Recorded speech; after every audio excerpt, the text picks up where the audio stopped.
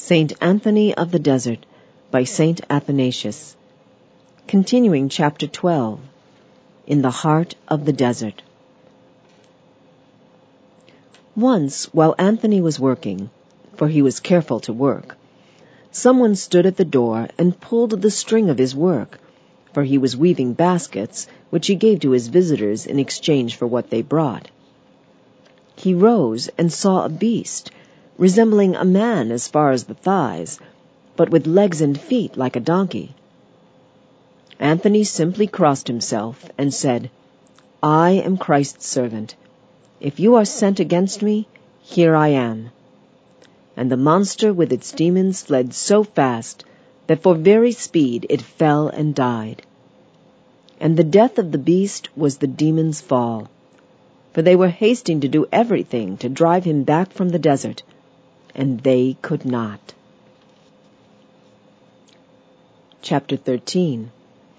The Teacher of Monks. Once, being asked by the monks to return to them and oversee them and their dwellings from time to time, he set out with the monks who had come to meet him. A camel carried bread and water for them, for all that desert is waterless, and there is no drinkable water at all, except in the one hill where they had drawn, where his monastery is. On the way the water failed, and they were all like to be in danger, the heat being extreme.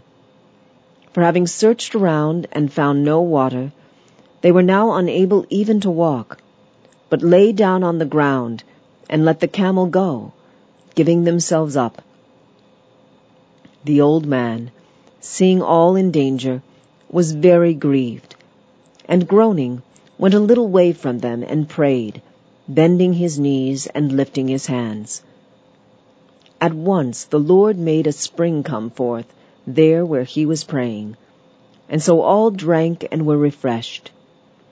Filling their water skins, they sought the camel and found it, for it happened that the rope had wrapped round a stone, and so was held fast. They brought it back and watered it, and putting the skins on it, finished their journey unharmed. When he came to the outer monasteries, all welcomed him, seeing in him a father. And he, as though he had brought with them supplies from the mount, entertained them with discourse and imparted help. So there was joy anew in the hills, eagerness to advance, and each drew courage from the faith of the rest. He too rejoiced to see the zeal of the monks, and to find that his sister had grown old in her virginity, and was herself a guide to other virgins. After some days he returned to his hill. From that time many came to him, and some who were sufferers dared the journey. For all monks who came to him, he always had this advice: to trust in the Lord and love him, to keep themselves from bad thoughts and bodily pleasures, and not to be led astray by the feasting of the stomach, as it is written in Proverbs, to flee vainglory, to pray always, to sing psalms before sleeping and after, to repeat by heart the commandments of the Scriptures, and to remember the deeds of the saints, that by their example the soul may train itself under the guidance of the commandments.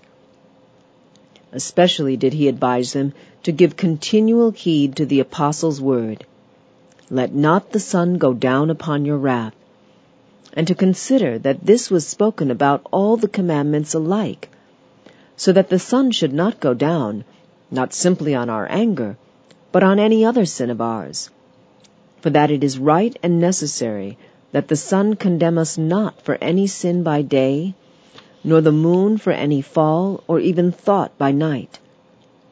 To safeguard this, it is well to hear and observe the apostle, for he says, "Judge yourselves and prove yourselves." Daily then let each take account with himself of the day's and the night's doings, and if he has sinned, let him cease, and if he has not, let him not boast, but abide in the good, and not grow careless, nor judge his neighbor, nor justify himself, as the blessed Apostle Paul said, till the Lord come, who searcheth hidden things. For often we miss seeing what we do, and we do not know. But the Lord misses nothing. To him, therefore, let us leave judgment. With each other let us have sympathy, and bear one another's burdens. Ourselves let us judge, and where we fail, be earnest to amend. For a safeguard against sinning, use this manner of observing. Let us each note and write down our deeds and the movements of the soul, as if to tell them to each other. And be sure that from utter shame of being known, we shall cease from sinning, and even from thinking over anything bad. For who likes to be seen when he is sinning? Or having sinned, does not rather lie, wishing to hide it? Just as we should do no foulness in sight of each other, so if we write our thoughts as if telling them to each other, we shall better guard ourselves from foul thoughts, for shame of being known. Let the written tale be to us instead of the eyes of our fellow monks, that shamed as much at writing as at being seen, we may not even think evil, and molding ourselves in this way, we shall be able to master the body, to please God, and to trample on the snares of the enemy. Chapter 14. Miracles. This was his instruction to those who visited him. To sufferers he gave compassion and prayed with them. And often the Lord heard him in many ways. He neither boasted when he was heard, nor murmured when not, but always gave thanks to God, and urged the sufferers to be patient, and to know that healing belonged not to him nor to any man, but to God, who doeth when he will, and to whom he will. The sufferers took the old man's words in place of healing, since they had learned to suffer with patience and not with shrinking. And the cured learned not to thank Anthony, but God alone.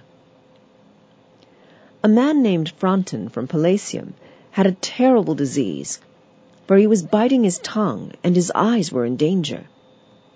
He came to the hill and begged Anthony to pray for him.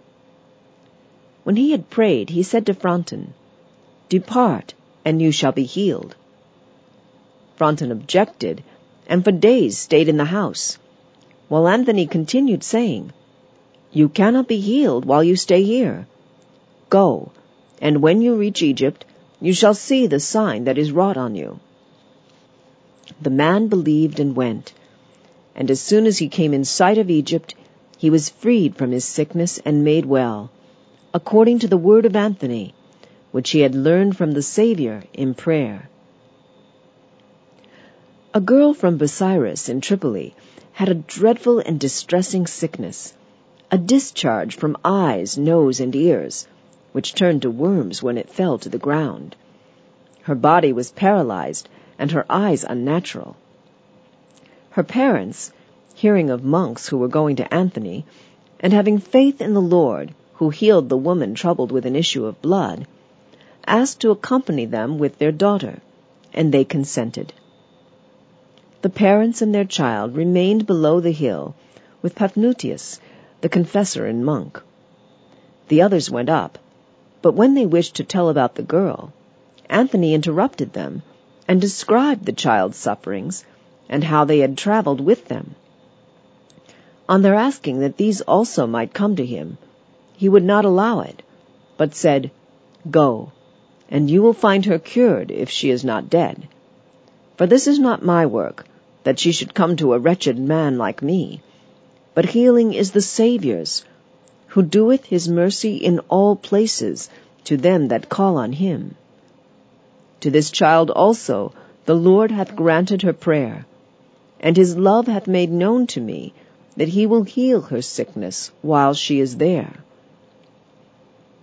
So the marvel came to pass, and going out, they found the parents rejoicing, and the girl in sound health.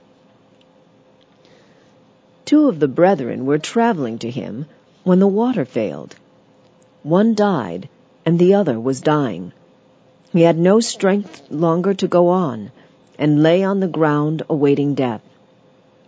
But Anthony, sitting on the hill, called 2 monks who happened to be there, and urged them, saying, "Take a jar of water, and run down the road towards Egypt. For 2 are coming, and one has just died, and the other will if you do not hasten. This has just been shown me in prayer." The monks therefore went, and found the one lying a corpse, and buried him. The other they revived with water, and brought him to the old man, for the distance was a day's journey. If anyone asks why he did not speak before the other died, he asks amiss in so speaking. For the sentence of death was not from Anthony, but from God, who so decreed about the one, and revealed concerning the other. In Anthony this only is wonderful, that while he sat on the hill and watched in heart, the Lord revealed to him things afar. For another time also, as he was sitting there and looking up, he saw in the air someone borne along, and great rejoicing in all that met him. Wondering at such a choir, and thinking of their blessedness, he prayed to learn what this might be. At once a voice came to him that this was the soul of the monk Ammon in Nitria. He had lived as an ascetic till old age. Now the distance from Nitria to the hill where Anthony was is 13 days' journey.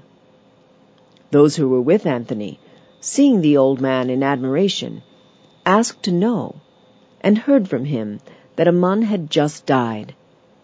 He was well known because he often visited there, and because through him also many miracles had come to pass.